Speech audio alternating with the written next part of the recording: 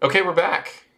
We're back with another guest episode. This is usually a lot more enjoyable than doing these on my own, mainly because I just, I don't know, I get tired of listening to myself because, I don't know, only child, grew up alone, constantly in my own head. But today, we actually have a pretty cool guest because we got Greg here, Greg being sort of my musical guru from when I was a teenager, mostly through a lot of hip hop, but really a lot of the sort of classics, the sort of canonical, there's that word again, constantly talking about the canon. But we're going to be delving into that again on the, I don't want to say softer side, that's maybe not the right way to put it, but certainly some of the foundational things. Because I think it's important. We've talked a lot about sort of the progressive stuff. We talked about things in the recent past. We've talked about metal at its most extreme, but I don't think we've really done a whole lot of work outside of talking about like Black Sabbath and briefly about Led Zeppelin, talking about where it all came from. So, Greg, I introduced you to 3 albums that we talked about on the last episode. I keep saying we, but it was just me. I don't know why I do that. We talked about on the last episode, and these were 3 albums that I believe to be foundational in the post-Sabbath era. So, had you heard any of these before? Power Slave, Screaming for Vengeance, Heaven and Hell. Have you heard these at all before? No, I've not heard a single song off of any of the 3. Okay, got it. So that maybe doesn't surprise me too much, because you are not really a metal guy, right? No. I'm a big fan of rock music, classic rock, 60s rock, 70s rock, some 80s, just all different eras, different types of rock music.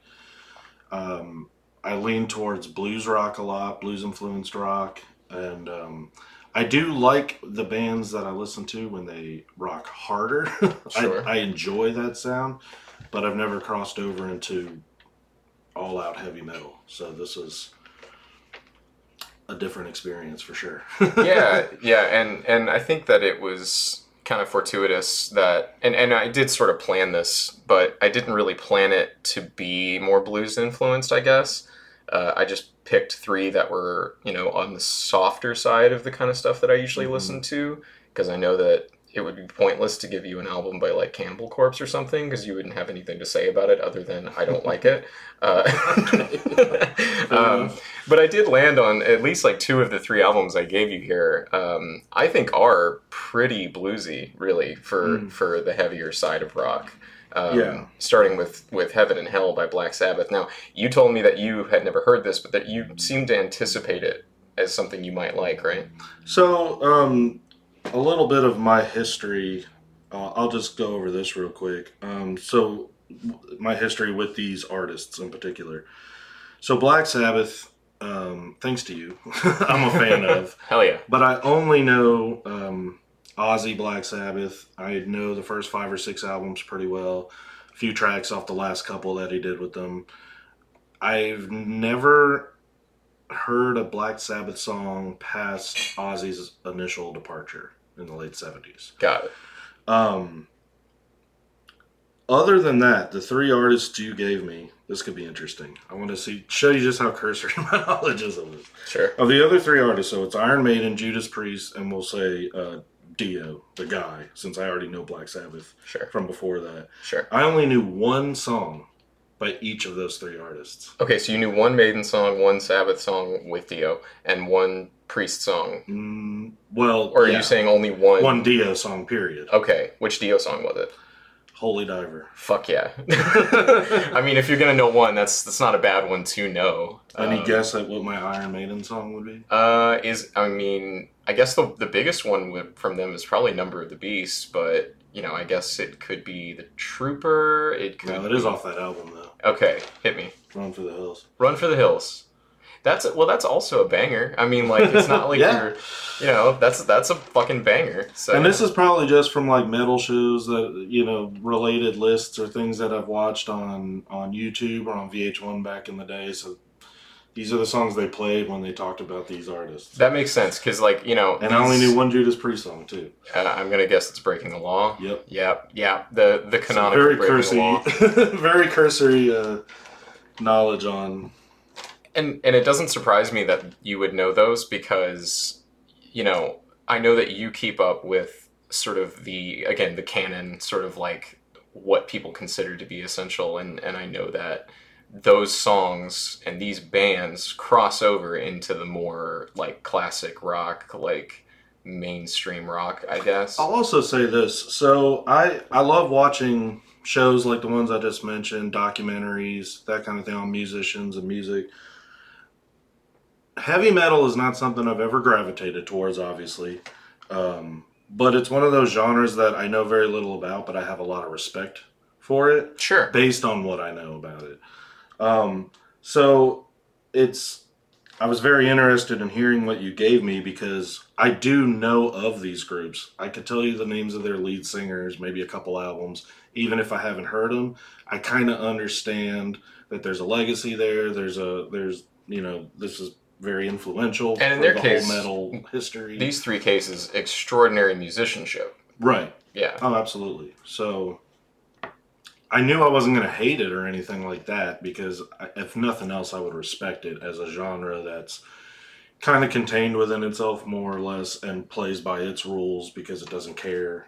Yeah. If you're not in for it, then you're not in for it. I mean, I think I've mentioned it before, but when there's no real expectation of mainstream crossover appeal and that kind of financial return, then you do kind of feel a little bit more free. Like, fuck it, we're not going to make any money anyway, so we may as well make so what we want. you know they're doing what they want to do. Exactly.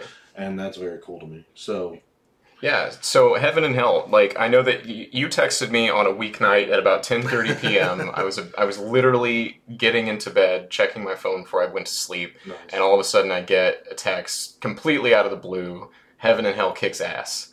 And it made me smile. I went to bed with a smile that night, knowing that you had this reaction. So tell me about it. What happened when you listened to this? What were you feeling?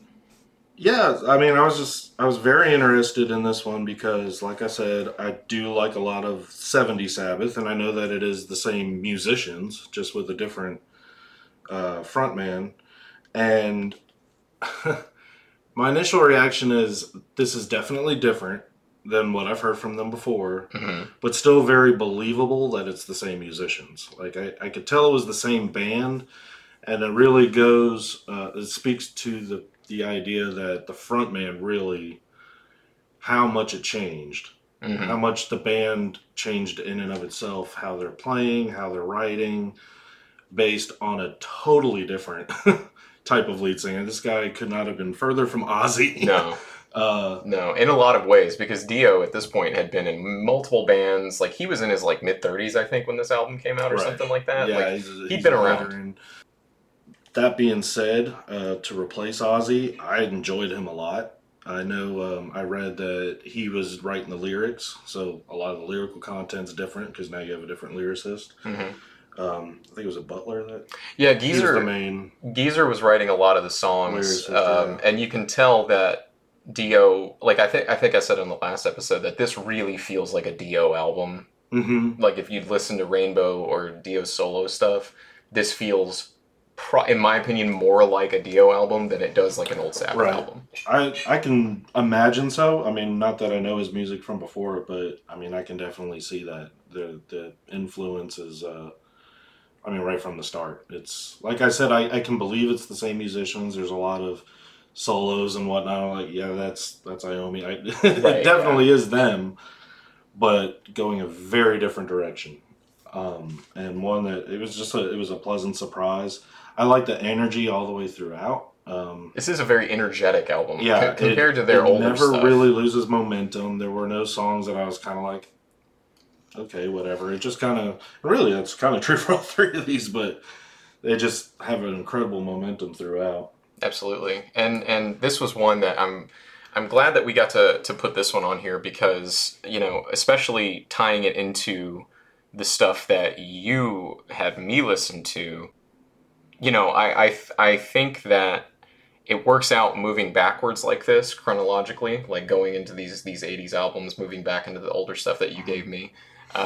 Because on this one, especially, you can feel the roots that especially Dio had with the sort of quote-unquote classic rock Sure. If Sabbath is a bridge, then I think he Mhm. jumps over that bridge back into the sort of theatricality and the Sure. sort of like fantastical imagery and stuff of Mhm. the stuff you gave me. Um, Right. and I think you got the same thing on this other album, Power Slave, Iron Right. Maiden. That's Maiden is so over the top theatrical.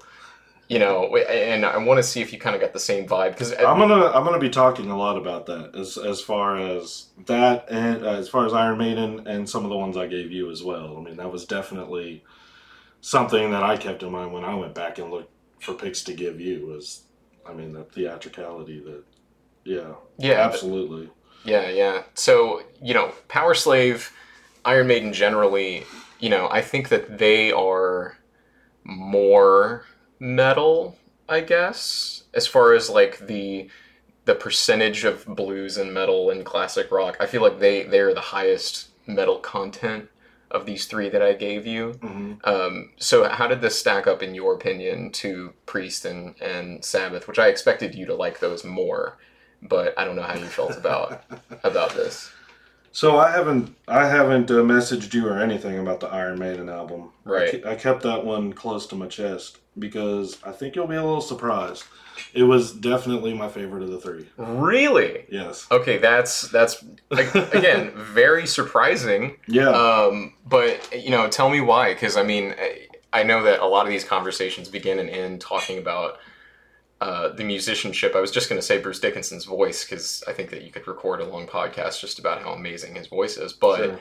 the musicianship on their albums is always super tight, super precise, and really just kind of foundational for everything that came after them or their contemporaries. You can hear it in thrash music a lot. Sure.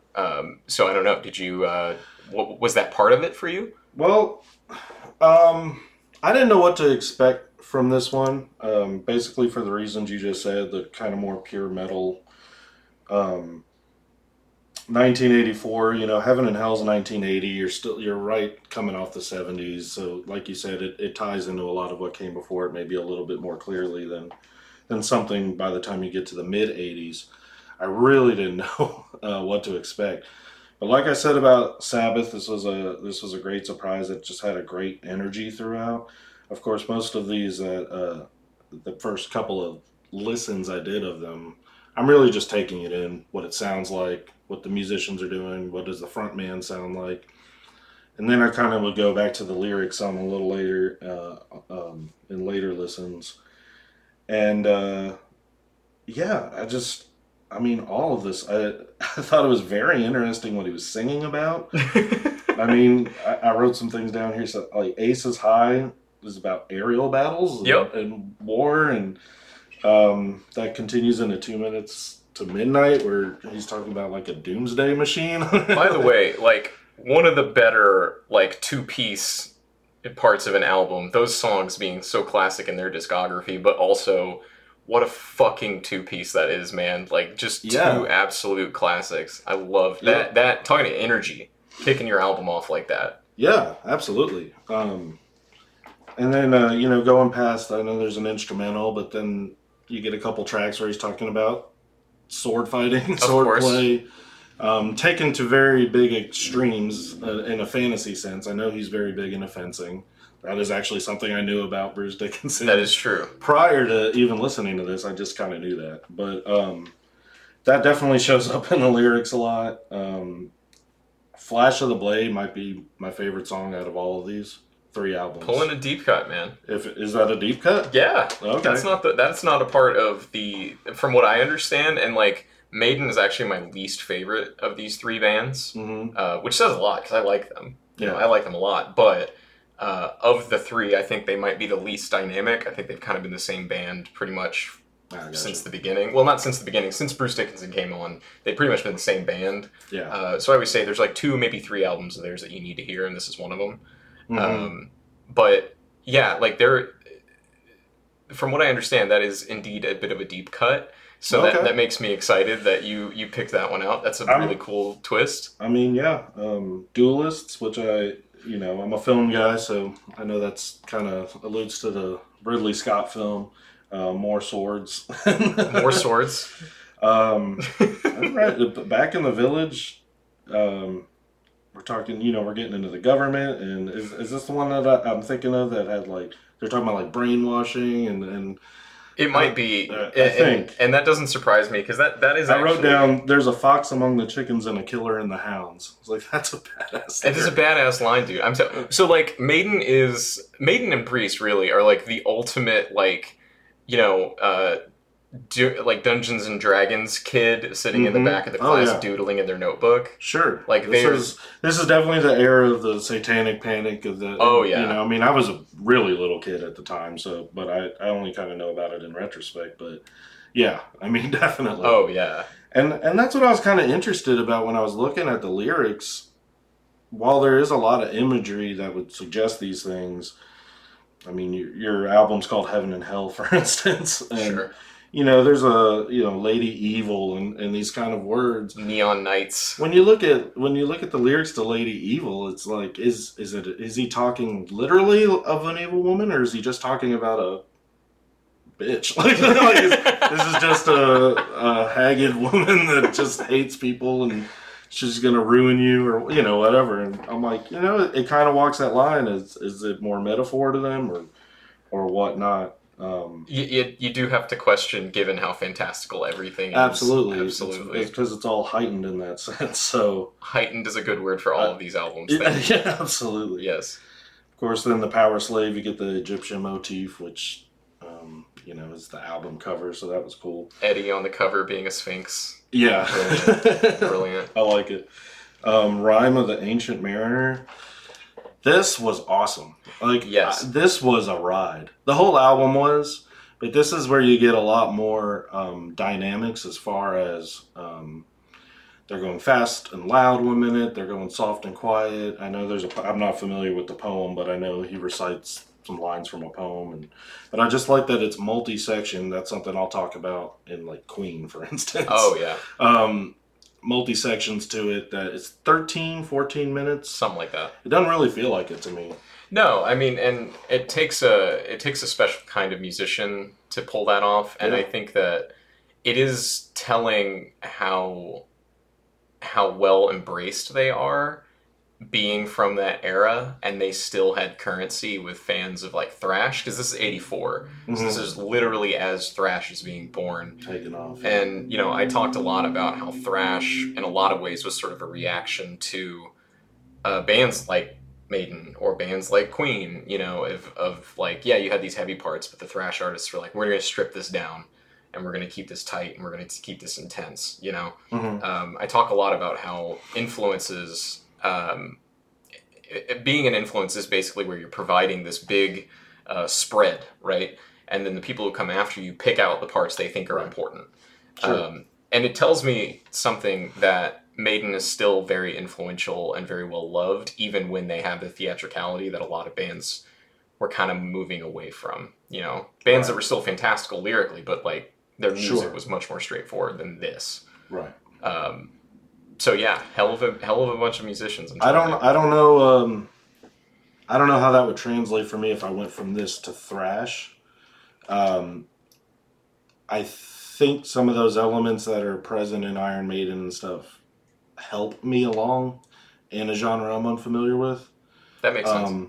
There's great melodies all over these songs. Mm-hmm. His singing is incredible, but it's also great melodies. I mean, these are catchy songs. Absolutely. For what they are, they're absolutely catchy songs, which, goes a long way for me. But it's interesting, if I can kind of detour for a second, because I'm a huge hip-hop person. You mentioned it briefly earlier. You are wearing an Eazy-E shirt. I'm wearing an Eazy-E shirt. I'm just large into hip-hop culture and history. And it was kind of going through the same thing at the time. Because when you look at early 80s rap, there was a lot of leather suits that were real flashy and guys dressed up like cowboys. And it was, they damn near looked like the Village People. Yeah. They were rapping. And then you have people like Run DMC come in 84. Yep. And strip all that back. They're like, we're going to rap like you're rapping, but we're just going to wear black. Right. We're going to have, it's all stripped back, So it's kind of the same kind of answer to Yeah, the absolutely. flashier, almost more disco-fied early days of rap recording. Yeah, and I think the 80s, I've been thinking in terms of like the ebb and flow of how these genres move. And, hip hop became a commercial sensation, the likes of which metal never was. Oh, sure. But it really does follow in some ways that same sort of ebb and flow, that same sort of wave, where the 80s, like you said, for both genres, was about looking at this incredibly flamboyant past and saying, well, what's important here? What can we cut away? Sure. And you still had acts like Maiden that were like, no, we're going to hold on to some of this crazy stuff that, Queen and David Bowie and all these bands were doing, but we're going to heighten it in a way, Right. So Make it their own. absolutely. And I think that is also interesting with the next album that I was going to talk about was Screaming for Vengeance by Judas Priest. Now, I could have picked a lot of different albums for Priest because they are, of their era, probably my favorite band. That new wave of British heavy metal, like late 70s going into the early 80s, those kinds of bands, they're almost certainly my favorite of that era. Okay. Because to me, they and Maiden are kind of like two sides of the coin in a way. I've jokingly referred it to, if you're horny, you listen to Judas Priest. If you're a Dungeons and Dragons kid who doesn't talk to girls, you probably listen to Maiden. But Gotcha. sonically, that translates to Priest being more bluesy, clearly more blues influenced in the riffs, and some of the swagger in the vocals is a little more libidinal, I guess. So did you kind of get that? Because I expected this actually to be your favorite because of the blues influence. And it was my least favorite. Really? Whoa. Not by a lot. That's no slam on the album at all. I really enjoyed it as well. It could still grow on me to a point, expectations could have played into it. I probably expected the least out of Iron Maiden, so maybe I was just more pleasantly surprised of what I got out of it.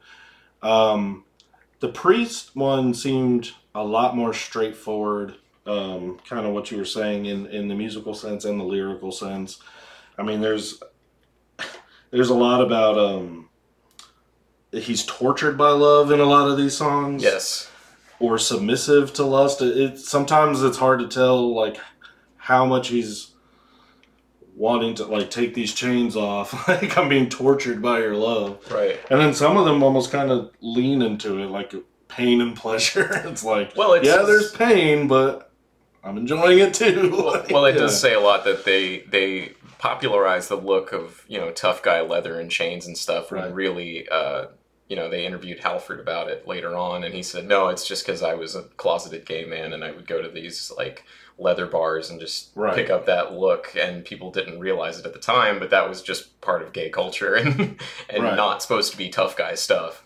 And so you can see the S&M stuff in their lyrics for sure. Oh yeah, for sure. Yeah.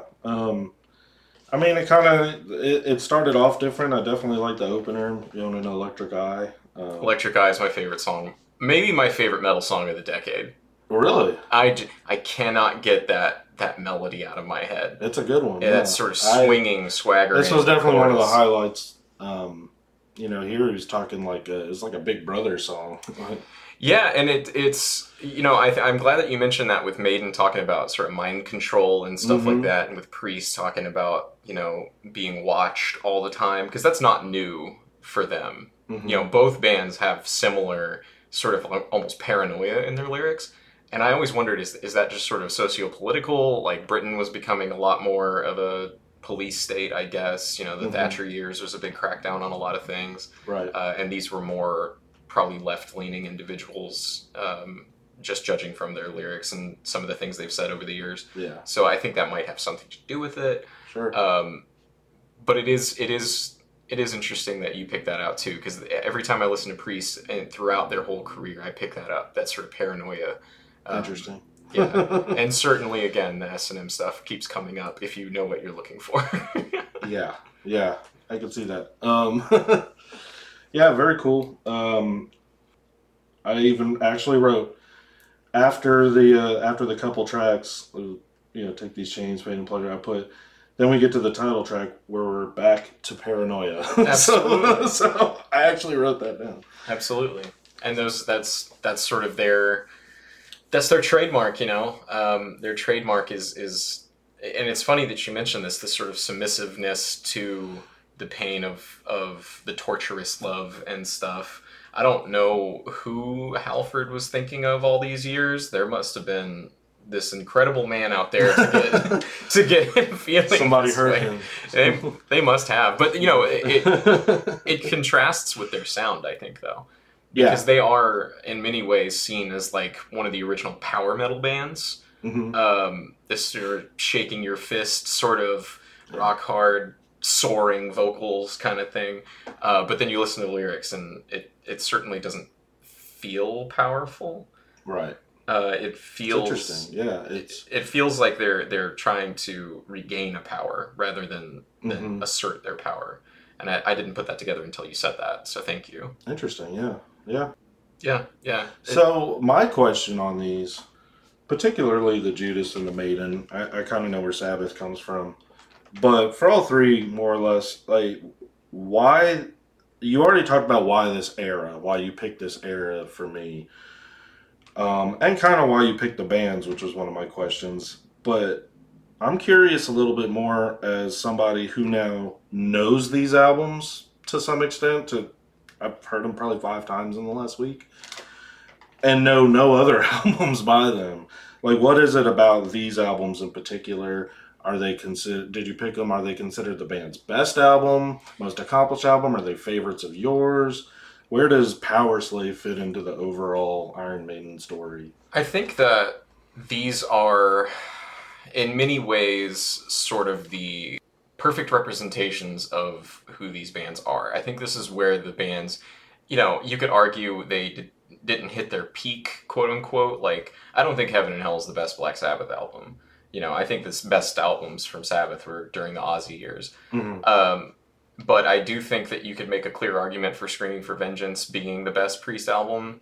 I don't know if I would make that argument. I think that British Steel might be. So you kind of went more definitive. Like, it's kind of the most defining. Yeah, because I think album. that... And it's the same thing with Maiden, where I think their best album is probably Number of the Beast.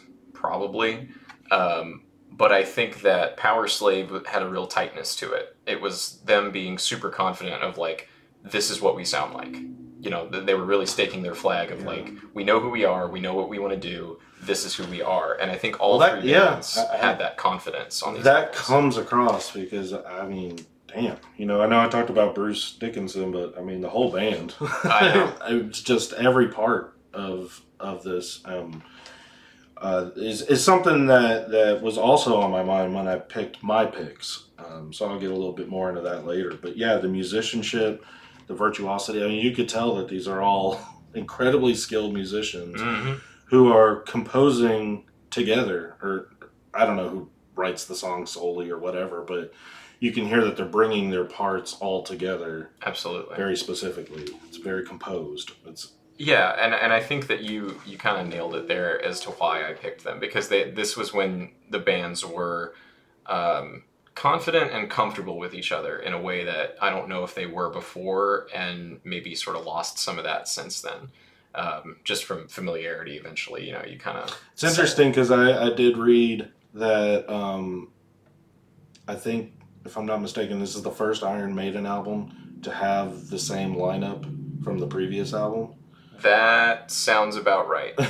Yeah, I'm pretty sure that's what I read. So yeah, they had a pretty strong core. Is this their third with Dickinson? I think so. Yeah, I think it was Number of the Beast, then Peace of Mind, and then this, which also says something. For me, a lot of the times with heavier music, the third album is usually the one that you get from the band that's like super secure in who they are. Mm-hmm. You know, you think of your even in this era, you're like Slayer's, Megadeth, Metallica, the big thrash bands. You kind of had the same thing of like the third album with that unit being the cohesive one where everybody kind of like gels together like that.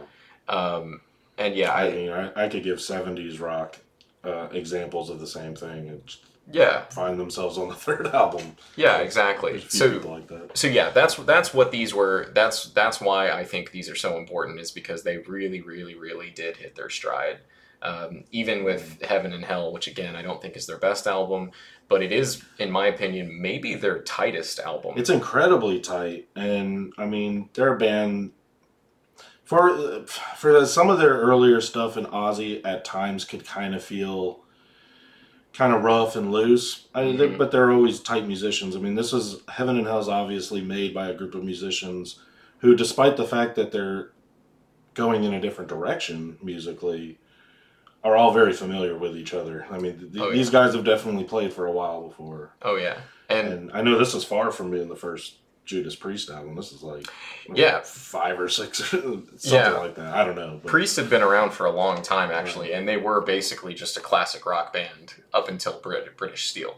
That was when they truly became a metal band, was in 1980. But they had already had multiple albums going into this. Yeah. Interesting.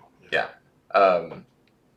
So I mean, I guess that can bring us into some of your picks. You know, and this was interesting because I'm familiar with everything that you picked out to an extent, because I grew up on classic rock radio. Mm-hmm. So all of these bands, not new to me. Right. But in a way, kind of was, because a lot of what you picked was not the stuff from that band that I really knew. Mm-hmm. Like, you know, we can start with Queen too, right? Like, I'd heard, of course, everybody's heard a ton of Queen songs over the years. Sure. They are a foundational rock band. Right. But Queen 2, for whatever reason, is not one that I had really delved into. Yeah. They have one hit, so-called hit off the album. Yeah, I noticed that's on a Greatest Hits album. I noticed that. Yeah, and that's not even generally brought up as one of the all-time classic Queen singles. You know. Yeah. So tell me, and this is what I was thinking of when I was listening to these. For the most part, I'm not going to lie, I wasn't sure why you picked them. And I trust that you will take me there. But when I was listening to it, I was like, I just don't hear a lot of metal here. But I do hear little components here or there. Like how we were talking, like how I mentioned, you know, an influence is just where you provide a big spread of things and then people pick something. I was actually just about to bring that back up that you said that. Because some of these, you know, are considered proto-metal in a way. Not necessarily every track, but there are components to it. And the way I picked them, and I'll go chronological. Okay, hit me. Because there is kind of a story to how I got from point A to point B. I certainly don't expect anybody who, like, the most classic metal they know is Power Slave and Screaming for Vengeance, to then go hear Cream's Wheels of Fire and go, this is the exact same thing. It's certainly not. But just these kind of, they're not definitive to me per se, if I was to just do like a podcast on classic rock. But to kind of lead the way to what you gave me, here's why I picked these. So I'll start with Cream, Wheels of Fire, 1968. This is their third album. There's that third album again. The third album. Oh, by the way, I did just check the discography for Judas Priest. This was their third real metal album. Their third album of the 80s was Screaming for Vengeance. So it does kind of fit that. They basically were a new band in 1980. I see. So yes, third album. Interesting. Again. So keep going. No, I mean, arguably, Cream's second album is probably considered their best. But Wheels of Fire is their third. It is a double album. The first album is studio, and I listened through it, and I was like, I can't make a strong case for this. But I did pick the second record, which is live. It's 4 live cuts. And I just wanted to hone in on that record. So this is coming sort of in the final wave of the British invasion. So just a brief history on the British invasion. You had blues music in America that, you know, black people made, black people loved. A few white people heard it, made Elvis, made it popular. And a lot of white America, this is the 1950s, a lot of white America didn't know where that music was coming from. Right. They just knew Elvis, or they just knew Buddy Holly or whatever.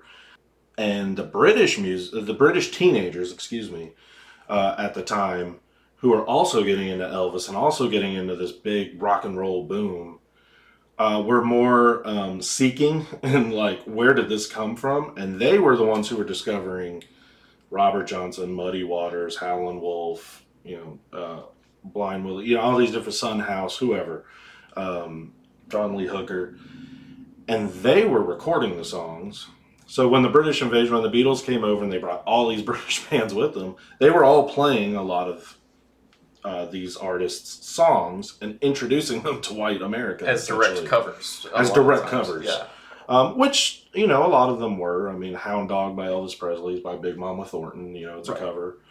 But nobody knew who Big Mama Thornton was at the time. So in the 60s, you get this thing where a lot of American audiences and British audiences are learning about American blues music and what you can build off of that through British musicians. So you get Clapton, the Stones, the Kinks, the Animals, Them, the Who, all these bands that were very much inspired by that. And throughout the years of 63, 64, when it really first started taking off in America, to where you get to Cream in 1966. So Eric Clapton, who I'm a big fan of in the 60s, and almost not at all since. Yeah, I would say his solo career I don't like. It's got some highlights here and there, mostly in the 70s. That and he's turned into a fucking weirdo. He has it's an odd late in life turn for him. I don't know.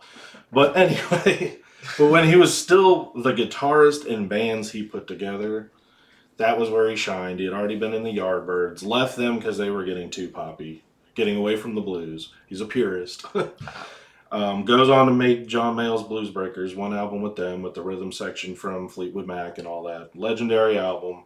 Clapton is God. That's when all that happened. And he goes from that and he forms Cream, which is considered the first supergroup, with Jack Bruce as bassist, Ginger Baker on drums. And the reason this is considered the first supergroup is because what you're getting here, for one of the first times, and this is, a year before Jimi Hendrix Experience comes out, and this is a very early version of a rock group where each person could arguably be the best at what they do at that time.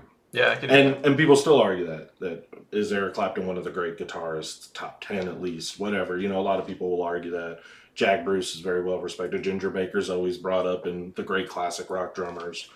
So you get that idea coming together for one of the first times where it's deliberate that these guys are that good.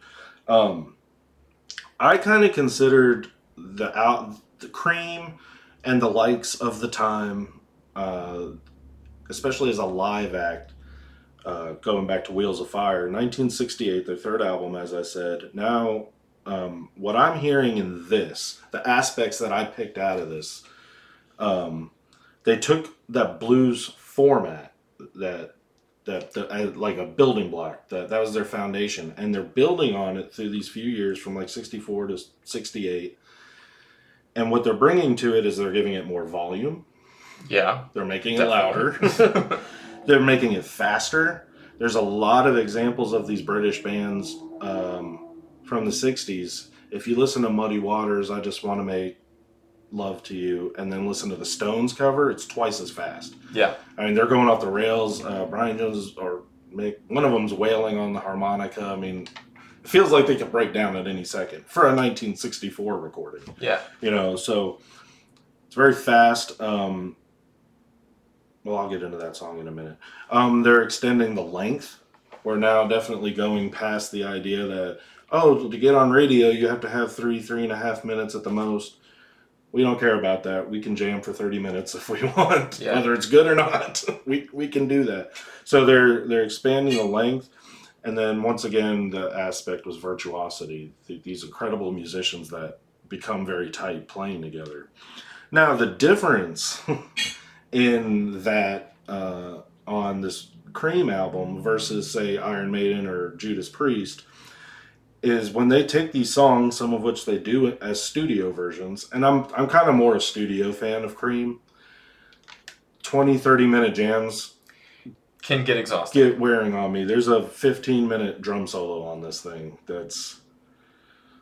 it's tough. What a 60s thing to do. It is. It's a very 60s thing to do. And you can listen to it from a technical standpoint and be like, he's tearing that up. I'm sure it was fun to play. Sure. Probably was fun to watch if you were there. But it's not something I'm going to go back to a lot. So they're jamming, if you will. Another one of these songs is like 16 minutes long, and you got the verses and the choruses up front and on the back end, and it's like 10 minutes of jamming in between. But their form is more jazz, where they're working within a framework, but each instrument is improvising essentially. Yeah, I mean, Eric Clapton is just playing solos. Jack Bruce is going off on the bass. This is not pre-written. And then they eventually go back to it. So it's that long form of virtuosic playing that I connected to. However, when you get to at least the metal that you gave me, it's much more composed. This is not, I don't know, I would imagine, correct me if I'm wrong, if you see one of these groups live, I imagine the songs are going to sound pretty close to the album versions. From what I've seen, yeah. Yeah, I mean, you don't see as much experimentation. Now, if you got a guitar solo in there, they might switch up the guitar solo. And a lot of these I'm hearing like dual guitar parts and stuff like that, so it's very composed. So that's the big difference. Is Cream is doing this idea of more jazz type, exploring your instruments together, and doing a good job of that if that's your thing. Versus what you gave me, which is a lot more put together and planned out, but no less virtuosic in its instrumentation. Yes, and I've mentioned it before with early Sabbath. You know, their first few albums, especially the first two, you hear the same thing there. You hear that freewheeling kind of just, you know, like if you listen to the first and the second Sabbath albums, there's a lot of that. Gotcha. But again, tapers down, you know, and I think that might actually be a straight line, because, you know, the Sabbath guys were listening to like Cream and stuff like that. Like they knew this stuff very well, and you can hear them take that influence in their first two albums and slowly narrow down into work it into their own thing. Yeah, and you get down into what they would probably view as the most important parts by the time 1980 comes around and they have Heaven and Hell. So yeah, sure. Absolutely, yeah. So yeah, those are my main aspects. The 4 tracks, just FYI, they were picked side 3, since this is a double album. Side 3 is 2 blues covers that were meant to show off Eric Clapton as a guitarist. You've got Crossroads, which he's singing as well. A banger. It is a banger. Once again, played way faster, louder, electric, compared to the Robert Johnson original from 1937 or 38, whenever that came about. It's myth-making, because that is the myth-making Robert Johnson song. I went down to the Crossroads. Of course, you know, Robert Johnson went to the Crossroads, sold his soul to the devil to play the guitar. Very metal. You know, very deliberate pick to showcase Eric Clapton. Yeah, very metal indeed. Spoonful is another one. Willie Dixon wrote it. Howlin' Wolf. Classic blues song. Oh, yeah. They turned it into a 16-minute jam. I like the 6-minute album version from Disraeli Gears. Sure. On side 4, you got Train Time, which is showing off bassist Jack Bruce, but not so much the bass. It's more about his vocals and his harmonica playing. Harmonica, incidentally, is my favorite instrument. But even this is like 7. Blowing my mind every single time I talk to you. Oh yeah, I'm a Dylan guy. Yeah, that's a good point. A lot of guys I love are accomplished on the harmonica. It goes on 7 minutes. It's whatever, and then you got the Ginger Baker showcase in Toad, which is the 15-minute drum solo that everyone asked for. But yeah, like you said, it's very 60s of the time. It would go into the 70s, but you know, by the time you're getting a 70s rock, you are getting acts like Black Sabbath, even Zeppelin to an extent, though they could certainly play for a while too. Oh yeah. When they played live, but you're getting things more streamlined. You're getting more prog rock, which is more composed, and I think that probably leads to the metal style of composition. Yeah. Probably a little bit more. But I thought that was an interesting stepping stone, kind of a bridge album and era from the blues that really rock and roll is built on. It is not the only one, but one of the main building blocks of rock and roll, no matter what type of rock and roll you're playing. Absolutely. That's where it comes from. Into the middle of the 80s. This is a very interesting, almost like, to me, a point on the timeline that you can point and say, okay, here's a point where it's being turned up a lot. Yeah. in a lot of different ways. And I think that it's really clicking with me now. Again, a lot of times I was wondering, like, why did you pick this one?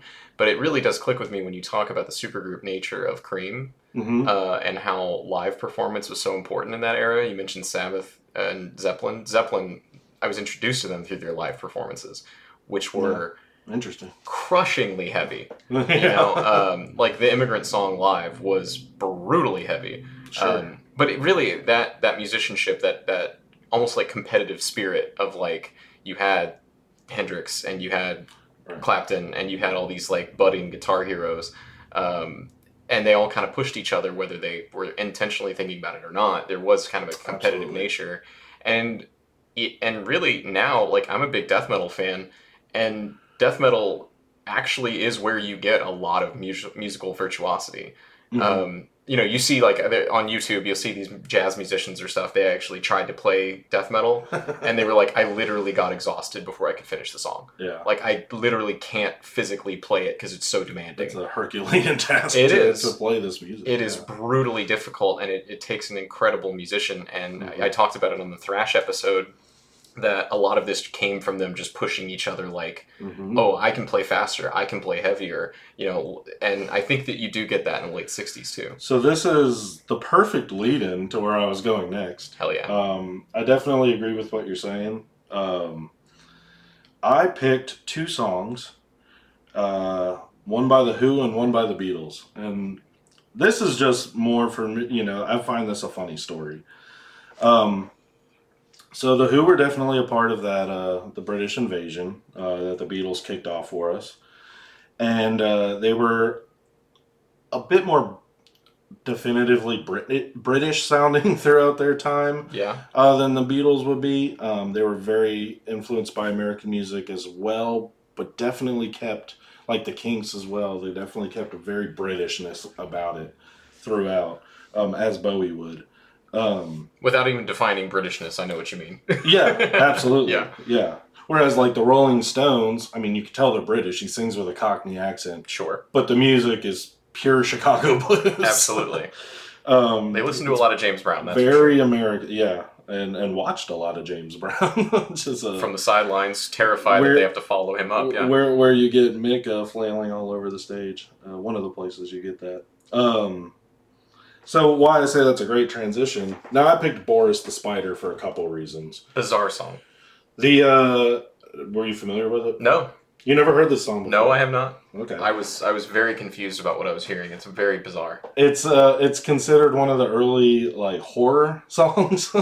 Yeah. About a seemingly innocuous thing, depending on how afraid of spiders one might be or not. Extremely, in my case. So maybe this was a very horrific song for you.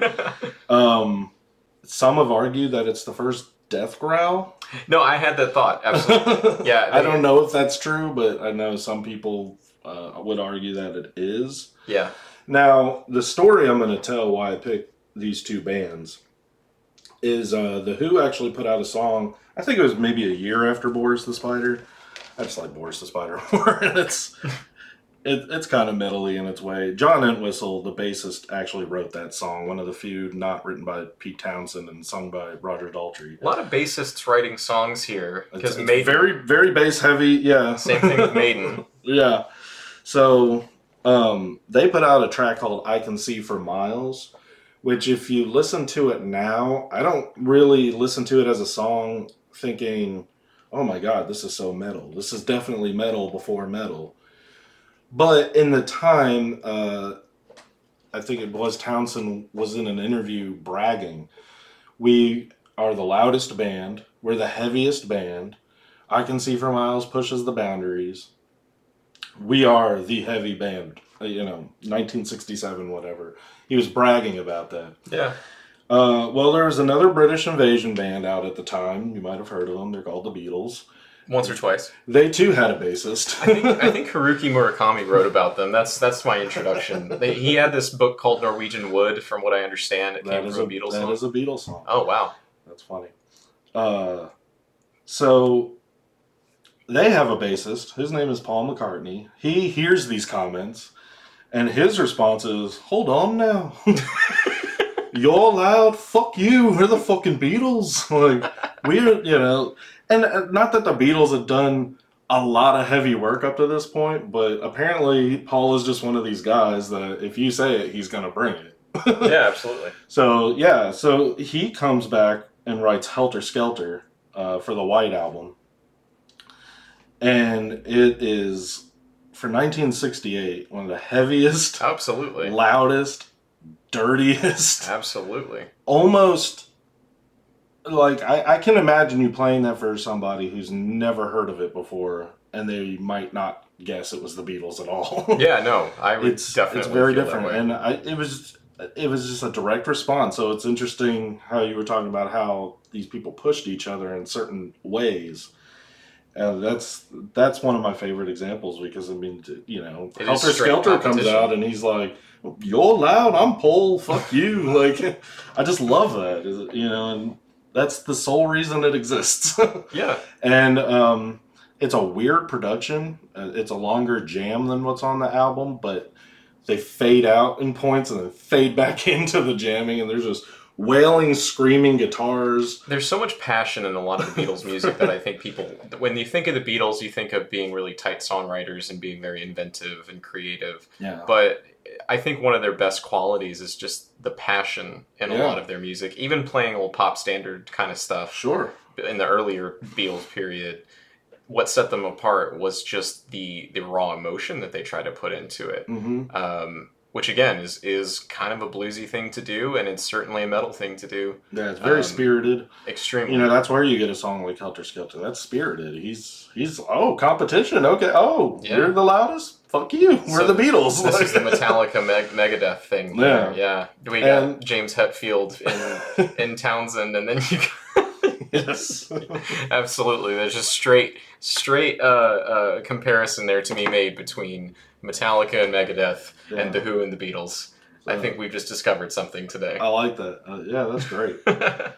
I've seen McCartney live twice, and he's played the song both times, and he still plays it the same way. Like, it's still loud and dirty and nasty, and you're singing about a famous slide in England. Literally a slide is what you're singing about. So it's not a race war like Charles Manson? Sorry. It's not the race war. But you can see what kind of things it brought out, different things in people. It's just, it's really hard to express like how heavy that was for 1968, even compared to some of these Cream tracks. It was just, you don't fuck with Paul McCartney, I guess. You don't push his buttons. And he's definitely not somebody that is really ever going to come up in a greater metal conversation. Like, Paul McCartney has silly love songs, piano ballads. But he has his moments. He was an artist, still is an artist that is not afraid to embrace his weird from time to time. And he has done a lot of weird stuff. So for every, kind of corny little ballady pop song that he sings, he can dig out a Helter Skelter and just go, what the fuck? Or literally everything off of the album Ram. Yeah, right. Yeah. Absolutely. Another one I picked Pink Floyd, One of These Days. This is another example of a group that I would never think of in a greater metal conversation. But they were pulling from a lot of different areas and trying a lot of different stuff. And you have a few cuts in their earlier years. I don't know if you're very familiar with their discography or not. Just sort of pieces here and there. It's weird. They're one of those bands where like everything I've heard by them I've enjoyed, but for whatever reason I just never did a deep dive on them. But this might have inspired me to do that because you're right. Like, they pull on so many different things. I'm actually really curious. Even just from that one album, that's from 1971's Metal, which is Meddle, not heavy metal. But the album is called Metal, interestingly enough. They have a couple tracks even before that. I'm thinking of like the Nile song where like Gilmour is just belting from his throat, deep in his throat, just these lyrics over crashing loud instruments. Very, very different from some of the, if you only really know surfacey Pink Floyd stuff, you might not know that they have those moments. But there are parts of these albums you gave me that when I was listening to, I kept thinking of One of These Days. It has this long opening it's actually double bass. It's two people playing the bass. Same, bass notes on top of each other. Double track. So sick. Yeah. Roger Waters is the bassist, but Gilmour was also playing the bass there. And it goes on for like 2 or 3 minutes. It's the slow build up, which they do on a lot of their tracks. But this one's definitely a lot more ominous sounding with that bass. Sure. The one lyric in the song is "One of these days I'm going to cut you into little pieces," which is pretty metal, said by the drummer. I guess if you're gonna have one lyric in your proto metal song, that's one to pick out. That's a good one. That'll qualify. And then once that line is uttered in a very modulated voice, it's a very produced voice. It's not a regular speaking voice. It sounds demonic or something. And then all the instruments just come crashing in, and it's just a very tight, very groovy, but kind of fast and heavy song. And I thought this is where you're starting to see some of that virtuosity of the Creams and the Zeppelins being put into more of a structured songwriting. Even though it's an instrumental, it doesn't sound like there's a lot of improvisation on it. Yeah. It sounds very planned out and very well written, as a lot of Pink Floyd's epics would be. They are kind of note perfect in a way. You're not going to get a lot of experimentation if you see these songs live, outside of maybe what Gilmour does on solos, because it's very deliberately composed. Yeah. So you're starting to see prog elements. I wouldn't call Pink Floyd an out and out prog rock fan. I'm actually not a prog rock fan, and Floyd is about as close as I get to it. Yeah, that's the same. Until maybe Power Slave, but they definitely have those proggier elements, which to me, when I say that, that's what I'm meaning, is they're taking that instrumentation and making it more purposeful throughout the entire track. Plus, I just love that track. I just think it kicks ass. Sometimes it's all you need. Yep. So on to David Bowie, the man who sold the world, 1970. This is his third solo album. That was bold of him to cover a Nirvana song, really. Yeah. He kind of put, they kind of put Bowie on. Which I did know. I did know the Nirvana song first. The same. I remember when that came out as a single, and my growing up on Bowie, I was born in 1980. I watched MTV through the 80s. That was my Bowie. It was Let's Dance. It was China Girl. It was Labyrinth. Yeah. So going into the 90s, that was one of the songs I heard. I was like, oh, that's a Bowie song. And I got to get more into older Bowie, which of course, all you knew was 80s Bowie. And then you go back and listen to 70s Bowie. It is an experience. Oh, yeah. Because, man, I don't think of him as a particularly metal artist. He's definitely a lot of different things. He was known as a chameleon. He was more kind of folky before this album. Very English. I don't know how to explain it. Not dance hall, but just very Britishy, very posh, very I don't know. But Definitely also comes out in his affect. I know what you mean. Absolutely. This one, he kind of is picking up on some of those prog elements. Some of the aspects he's bringing with this album is a lot of theatricality. Yes. Which he would only build upon and become more and more known for. If he was ever consistent with anything musically, it's that. Yeah, absolutely. The presentation. Mm-hmm. It's the presentation of the music, the image, the cover art. I mean, 1970, here's a man with long blonde hair in a dress Yep. on an album cover. I think he's like one of the first like major artists, like on a actual label, who went on stage in a dress in rock and roll history or pop music. A nice tribute history. to Young Thug, really. It's right. I'll Bowie was influenced by a lot of people over the years. Apparently. But yeah, so really that presentation, very subversive, very intentionally subversive imagery you've got going on here.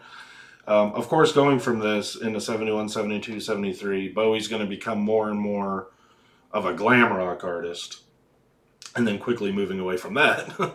But most people associate him with the glam rock period of Ziggy Stardust, Rise and Fall of Ziggy Stardust. And See, that's the thing. When I saw Bowie, because I like Bowie, you've given me so many Bowie albums over the years. Back when we worked together, I remember you burning a lot of Bowie albums for me, and me loving them. I'm a big Bowie nut, yes. Yeah, no joke. But when I saw Bowie pop up when you were giving me these albums, I really was surprised it wasn't Ziggy Stardust. Yeah. The one I picked, The Man Who Sold the World, is actually considered by a lot of people to be a proto-metal, or at least as close as he would get to it as an album. It's less glam than Ziggy Stardust. It definitely felt stripped down in a way. Yes, and you see that going there. This is the first incarnation on this album of the Spiders from Mars. Most notably Mick Ronson, the guitarist, which, for classic rock people, talk about your all-time greatest frontman and lead guitar combinations. What David Bowie and Mick Ronson would go on to do from here, that would be Ziggy Stardust, Aladdin Sane, just classic stuff. Mick Ronson's an amazing, very versatile guitarist. But on here, you're not getting so much of the glam, but the theatricality is ramping up. He is on his way to that. And you can definitely, if you know his greater timeline, if you will, discography, you can hear how it's ramping up to that. But on here, it is a little bit more stripped back.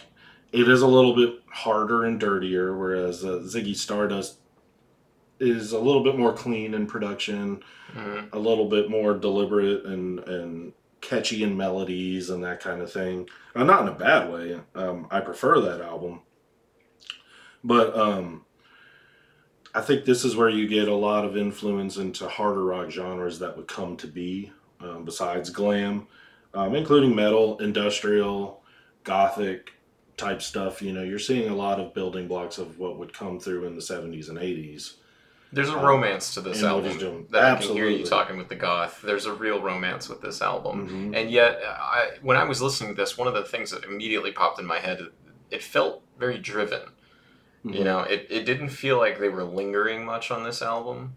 It really felt like there was a push, especially in the rhythm section, to kind of move things along in a little bit more of a deliberate way than you would hear on some of the 60s albums that's fair. that we would be talking about. For sure. Being the sort of prototype for the Spiders from Mars, I can't remember which one it is, but only one of the members is not present here, if I'm not mistaken. But they're very much already coming together as a band. This is easily Bowie's best album to date. I can't really listen to his first album. It's for my all-time favorite artists who have a debut I'm not crazy about, like him and Bob Dylan are like side by side in that way, but would grow very quickly from that. And the second album, of course, has Space Oddity, but it's not the most consistent album. This is where I feel like he had a focus for the whole project, and it feels like it. This is, like you said, it's very deliberate in all of its ways, whereas the one that preceded it was a little bit more grab baggy. Sure. Another thing I like about this album, as far as this greater conversation is concerned, is the lyrical themes. Bowie, he's a great lyricist. For a guy who has a lot of well-known kind of, if you want to say, more commercial hits, has never much written lyrics to that effect. Yeah. Width of a Circle was this long epic song starting off the album. He's talking about a sexual affair with a male divinity in hell. That is extraordinarily metal. Like, that's pretty much what that song is about. It's Yeah. like 8 minutes long. The divinity is never defined to the best, from what I can tell. God, devil, I don't know. But it's a wild ride. It's a very interesting song. It goes into all of the Mad Men, which might be my favorite song on the album. This is a guy in a mental hospital. The narrator of the song is in a mental hospital.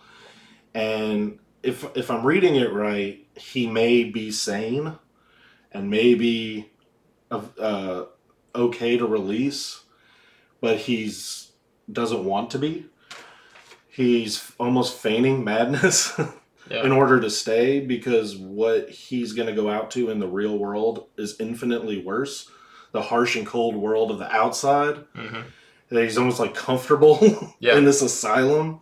I think is a very interesting concept.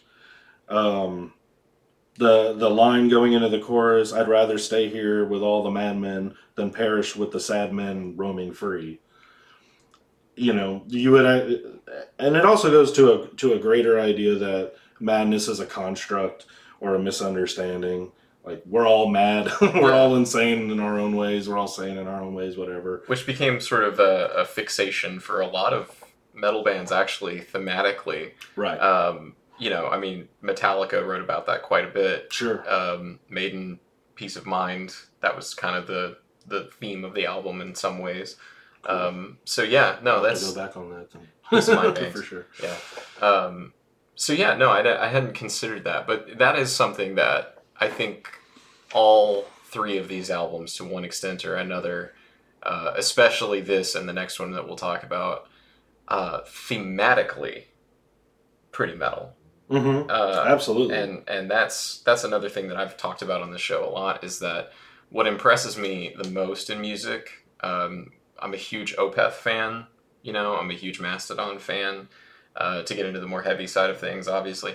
But, like, why I like them so much is because they seize upon a concept, and that's the crux of their album. Whether it's a real concept album, quote unquote, Sure. or not, they really grab onto a theme, they grab onto a feeling or Which is something. very much a David Bowie thing to do. Absolutely. Because, yeah, he's big on concepts. I mean, Ziggy Stardust is pretty much a concept album. Mhm. Of this extraterrestrial come to Earth, become a rock star, only to find out that, you know, the world's going to end within 5 years, and kind of, I don't know, that it's a kind of a loose concept, but it plays throughout the album, and he definitely likes to explore those kind of themes. And this song in particular, madness is a big thing for him. His brother, maybe half brother, who's named Terry, was in an asylum for many years, and if I'm not mistaken, died. And I think he's died. So this is a very close to home subject for him too. He's thinking about his own brother and being in this place, and that's where he's getting a lot of the ideas of what is that like? What does that feel like when you're in there? Do you feel like you're sane? Do you feel like everyone's insane? You know, would you be scared to come out? Would you know and face the world? Is it going to drive you back insane? A lot of blurred lines in there. A lot of, you know, very interesting questions being asked. I think that pops up a few times in Bowie's discography because it is a close to home subject for him. So I think that's just a great song for me to explore those. I like the song structure anyway. I just think it's a great song. Yeah, it was one of my favorites on the album. But yeah, for sure. Yeah, the more you read into the lyrics, it's like, damn, dude, this is it's dark. There's a lot of dark elements to this album. A lot of dark themes. Running Gun Blues it's about a soldier, I guess presumably in Vietnam. This is during Vietnam, flipping out in a murderous rage, and whether he's still in the war or when he comes home from war, just killing people because he's flipped out. He's been turned into this killing machine, whatever. It's very interesting. I know, you know, going back to like Power Slave, there's talks of war and government control, you know, all that kind of stuff. You get more of that on those early Bruce Dickinson albums. Really, all of Bruce Dickinson's albums with Maiden, you get pieces of that. So Yeah. I'm glad you brought attention to that. Yeah, so, there's another way that a lot of this Bowie, aside from the proggier elements, it really is the themes that kind of drew me back to it. And when I've always heard this is proto metal, this is not an album I've gone back to as much in Bowie's discography until recently. I like it. I think it's great. But I just like other Bowie stuff a lot more. This was probably the deepest I've gone into it lyrically. And it helps me understand even more why this is considered one of the pre-metal albums. It's like, that's where a lot of that is. When people say that, they're talking about lyrically, the concepts, the themes. And yeah, I hadn't considered that, actually. Yeah. Savior Machine is a dystopian sci-fi thing where, this Savior Machine is supposed to save us all. It makes our decisions for us. It runs our life for us, makes everything easier, streamlines everything. But then it flips out on itself. The AI flips out, and, it turns into the very thing it's supposed to, Another pretty British concept. Earlier we talked about the Doomsday Machine in one of those songs, so... Yeah, and that consistent, almost, like, really constant theme in Judas Priest's music, yeah. Yeah. That's why I was thinking, like, that's a pretty British concept, apparently. So that's another example of where I'm listening to the album now and going, okay, yeah. Certainly in form, certainly in instrumentation. I've always gotten that part of it, though there was still a long way to go. This is... I think the same year Black Sabbath's first album came out. I think this was 71. This one... I think this one's 71. The Bowie is 70. Oh, is it? Okay, then yeah, same year. Same year. Same first year. Two Sabbath albums, actually. It doesn't sound like Black Sabbath specifically, but it is heavier. It does have that kind of sound, but it really is more getting into the lyrics where I'm like, okay, yeah, that's what this is where the proto-metal comes from. This is what we're really talking about. And yeah. That has made this a very fun album to go back and kind of discover a few of the deeper cuts that I wasn't as familiar with and kind of draw that parallel was very fascinating. For sure. Because even me, like, that was one of the first albums I thought of when you told me to pick some was, well, what do I know? I know David Bowie. I know he's considered to have one of the sort of earlier pre-metal albums, proto-metal albums, but what can I discuss about it to really drive that point home? But the more I looked into the lyrics, that was the answer. Yeah. So and that and the theatricality which came out, and really, yeah, I really was hoping to hear more from you about the next album. There was Queen 2, just this operatic, soaring, and when I heard this, to me, we keep going back to Maiden, but when I heard this, I really felt. It felt to me like a Maiden album. Not sounded, really. Felt. Right. So this is another instance, I think, if you're not a big Queen fan, but you know Queen, i.e., the greatest hits, Bohemian Rhapsody and another one, but you know who Queen is, but you've never really gone into it. The first 2 to 3 Queen albums, kind of like the first 2 to 3 Bowie albums, are not really what you would expect to hear when you go back to them, per se. It's definitely Queen. Oh, yeah. You can tell it's Queen. There's a lot of the aspects to their sound that would continue through. But it is a little bit more proggier. We're getting back to sort of the Pink Floyd style of composing of the time. But a lot more glam. So this is definitely coming post Bowie, post Ziggy Stardust, post all that, post T-Rex, Mark Bolan, the glamier side, Mott the Hoople, all that stuff. But what they're doing is they're writing longer songs, kind of more epic stuff. They're including a lot of fantasy into their lyrics, mm-hmm. A lot of Victorian language, like on some of these songs. This album in particular, Queen 2, so it's their second, is split into 2 sides. Of course, side A and side B. It's a record. But the side A is the white side and was primarily written by the guitarist Brian May. And the last song is written and sung by the drummer. But mostly it's sung by Freddie, but written by Brian. And you get some of that on these tracks. Really, what I was drawn to as far as this conversation goes was side two, the Black Side, which is entirely written by Freddie Mercury. And like right off the bat, you're beginning with being invited into an ochre battle. Yeah, that hit me, like, just looking at the track list. I was like, okay, I see what you're going for here. Yeah, you're going right into an ochre battle. And more than on the first side, even, you're getting a lot of production tricks. What Queen was bringing a lot more out of what they could do in the studio on these productions. For that time, that was big, and the different tricks in the production and engineering.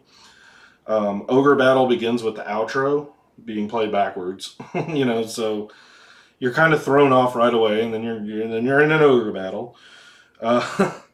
Through the following tracks like Fairy Feller's Masterstroke and all these, you're getting a lot of paneling effects going from left to right. Things are zipping past you, especially if you're listening to it in headphones. You're really getting into headphone music here. Yeah. And of course, a trademark of Queen, you're getting a lot of overdubbed vocals, a lot of overdubbed guitar parts. The sound's just getting bigger and grander, but very compositionally, like what the band you picked would go on to do. This is far from the Cream noodling. Sure. For 20 minutes on stage. You're getting very epic songs, some with multiple parts. Of course, they would go on to do Bohemian Rhapsody. It's one of the best known songs as far as tracks with multiple chambers, if you will. Sure. Very different sections. And that's come up a lot too. I already mentioned Opeth and Mastodon, how, I think it was episode 2, I picked Crack the Sky by Mastodon and I picked Blackwater Park by Opeth. And it's kind of crazy to consider it, but I do hear a lot of Queen in those albums in that way. In using the studio tricks that they have available to them. Less so with the Opeth and Mastodon. They're not as interested in getting that modulated necessarily, but they're bringing the tricks of the studio there to heighten what they want, and they're bringing these multiple chambers in the songs, where like my guest for that show, Marcus, said that he listened to Opeth, the first time listened to Opeth, and he was like, I didn't realize it until I actually looked at the track list, where I thought I heard 4 songs and it was the same song. Yeah. It was still the same song because they had a story to tell. They had a place they wanted to take you. Yes, and I think Queen is one of those bands that they want to take you somewhere. Absolutely. And the Black Side definitely does. March of the Black Queen is certainly almost an early version compositionally of Bohemian Rhapsody, and that multi-sections. Just that one track, you're going on a whole ride, and then you throw it into the middle of the whole side or the whole album. You're on an adventure. Absolutely, it is at least the feeling you get. If you're willing to go on it musically, and if you want to go on it lyrically, if you really want to go on that ride, they take you there, and so that's a lot of what I was hearing and what you were giving me. That kind of led me back to these things. I think Queen, in their earliest years, definitely, when I'm hearing that's what's speaking to me. And when I'm listening to this Priest album and this Maiden album, it's like, oh, I've heard something similar to this, Yeah. It's very grand, it's very theatrical. You've got Freddie Mercury, obviously the iconic voice.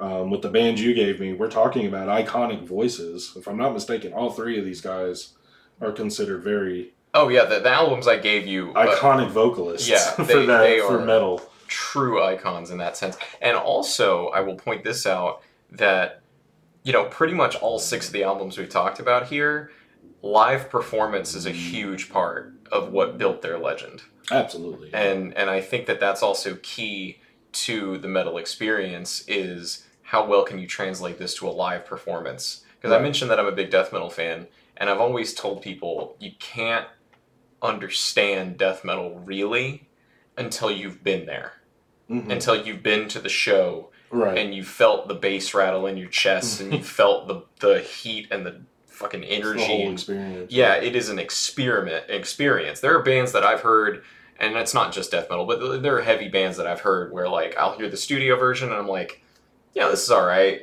whatever, it's cool, and then I go see them live and I'm like, I get it now. It really opens up. I get it, you know.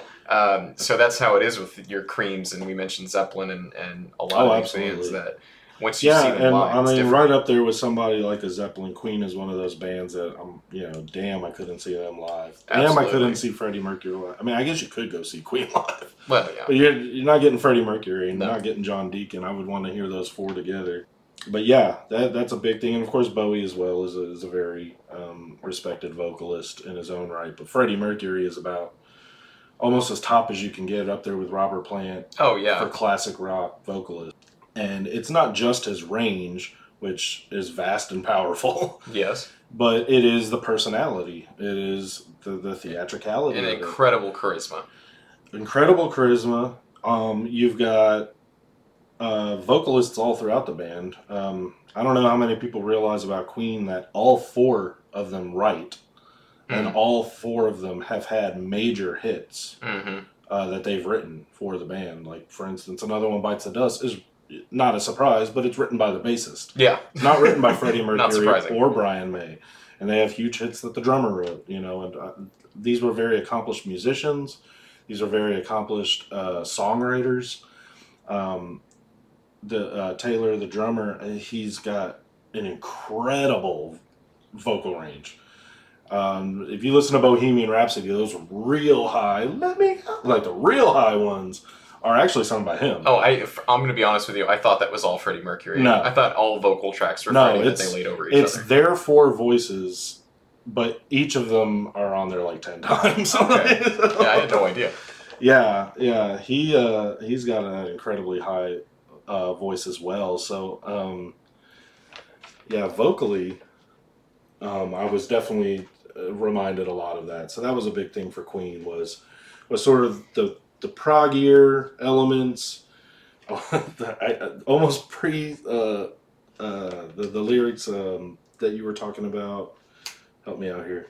The game that I never played. Oh God, what? Oh no, you're losing Dungeons me now. and Dragons. Dungeons and Dragons. Yes. Sorry, I've totally blanked out. Yes. Dungeons and Dragons. You're hearing those type of very fantastical lyrics throughout this album, Queen 2. And I don't know if you're familiar with the track Stone Cold Crazy off of Absolutely. Queen's third album. That's the one that practically yeah. ushered in thrash metal. Yeah. That's the one I've always heard is the proto one. Yeah. And I actually listened to that album for this, and I felt like even with that song, I just could make a stronger case with Queen 2 than I could with Sheer Heart Attack, which is an excellent album.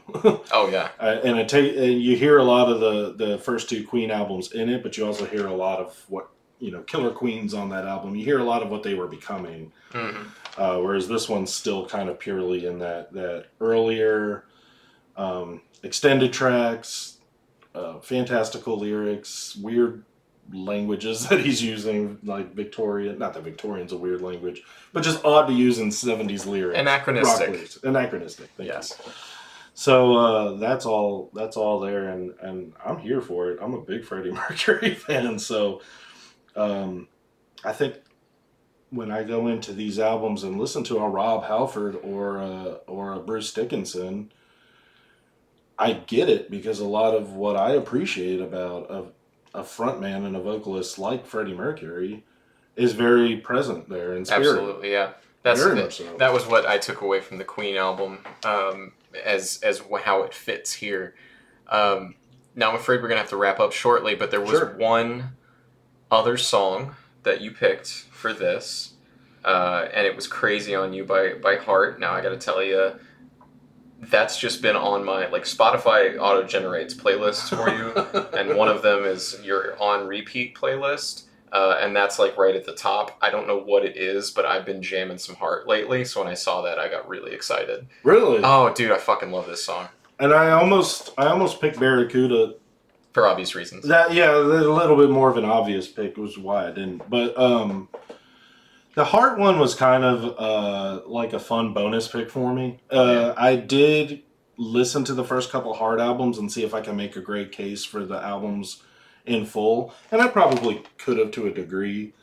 But there was a lot more kind of acoustic-y, slow songs throughout the album. Crazy for You, Crazy on You is one of my favorite songs by them for sure. And it starts acoustic and just builds on that acoustic guitar. And then, I don't know, like a minute in, like all the electric guitars and drums crash in. One reason my brain went to Heart, and this is when I was first listening to the ones you gave me and thinking, okay, what do I know that I'm hearing bits of here? This is like pure vocal.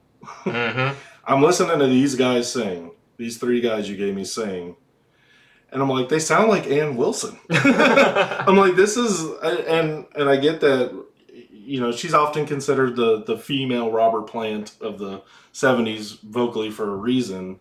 So I could have gone obvious as well and picked a Led Zeppelin song. But man, when I hear the way she's singing those verses and then just starts belting over the top of the riffs, too. On top of the riffs. And I think the third time the chorus comes in, she's even multi-tracked. Like it's a few different lines of hers on top of each other, and it's just like this epic sounding. She's just got one of the most incredible voices for me as a singer. And when I'm listening to like a Bruce Dickinson, I'm like, that's that kind of singing, you know? It really is. It's that high register. Again, over top of the riffs is what it did for me. It wasn't. Yeah. They almost weren't even complimenting each other. It was like this like duel between the vocals and the riffs that I think you get. Like, dueling is something you hear a lot when you talk about like Iron Maiden, especially with the guitars. But I think that is another thing that I felt here was that these were this incredible vocal performance, this incredible guitar performance, and they were just like I feel like, and I could come up with a few other examples of this, but these are great examples, and why I picked Heart, I think, is a great example. When you have the right kind of vocalist for this type of music, the vocals are almost an instrument of themselves. 100%. It's like you said, you could have dual guitar attacks, or you could have a guitar vocal attack, and that's a metal thing, man. That is a metal thing. Absolutely. You can hear that in every single subgenre. You hear that in death metal, obviously, because they're growling. You don't even know what they're saying most of the time. Right. You hear that with like nu metal, even like Korn and Slipknot and all them. Like, that is a very common theme: is using the voice to communicate sonically and not, verbally in a way. So yeah, I think that's I get that a lot from her, from Ann Wilson and Freddie Mercury. I think these are vocalists that you could say that, they're great singers, but they have almost this operatic kind of sense to them, and certainly they do, as far as the range, but what they're bringing to the songs with that voice, aside from the lyrics. Just what they're bringing vocally is definitely an instrumentation of itself. And of course, the voice is an instrument, but here's where you're really hearing it used well. And that's what I've kind of figured about metal in a lot of ways, just from the little I know, is how important that element is to it. You don't just want someone who can sing. Right. You want somebody who can bring the right sound. Yes. Vocally to what the band is doing. Absolutely. It's not even about how good you are at singing. It's about what do you bring to the table. Exactly. To take somebody there. Which every kind of music I listen to, that's an important thing in vocalization for me. I don't want to listen to American Idol perfect singers. I want to hear singers with personality. I want to hear singers with soul in their voice, with passion, you know. I think that's why we both... I'm a Bob Dylan fan. Bob Dylan, Tom Waits, yeah. Yeah, absolutely. I love that kind of thing. I want to hear a person in the voice and not just perfect notes. Yeah, absolutely. Well, I think that's about all we got time for today. Greg, did you want to leave me with any homework, or are you going to let me do my own thing on the next episode? You got anything in mind? I don't. No? Okay. I wasn't prepared for that. Oh, that's all right. I just wanted to put you on the spot for it, But that's cool. Tomorrow can be next week can be a pretty interesting episode. I might even go down a bit of a rabbit hole and take on a whole discography. Don't hold me to it, dear listener, but you may hear me take on an entire discography. Awesome. And I'm considering it's either going to be the first 6 Sabbath albums, or it's going to be the Every Time I Die discography because they are my favorite metal band. But crap, I said that on the recording, which means I got to do it. I just realized how much work that's going to be, but it's fine. I'm going to power through it. That's all right. Greg, thanks for coming on, man. Absolutely. I Thanks think for having me. This is a pleasure. I think the whole week, 2 weeks, whatever. I've had these albums. This has been fun. This was a fun discovery. Well, then we might have you on again. I think it would be fun to maybe take you outside of your comfort zone in the next time. So maybe we'll think about different ways to push the boundaries then, because that's what I like to do. That's the whole point behind liking metal in the first place. But anyway, dear listener, thank you for joining. As always, keep the conversation going. If you want, you can join me on Twitter at Lake Dragging. Greg, you are also on Twitter, from what I understand. I am. And so, I will be sure to tag him. You can tell him if his picks suck. You can tell him if they're great. But either way, the conversations, the community, that's what it's all about. So thank you for joining us, and we will see you again next week.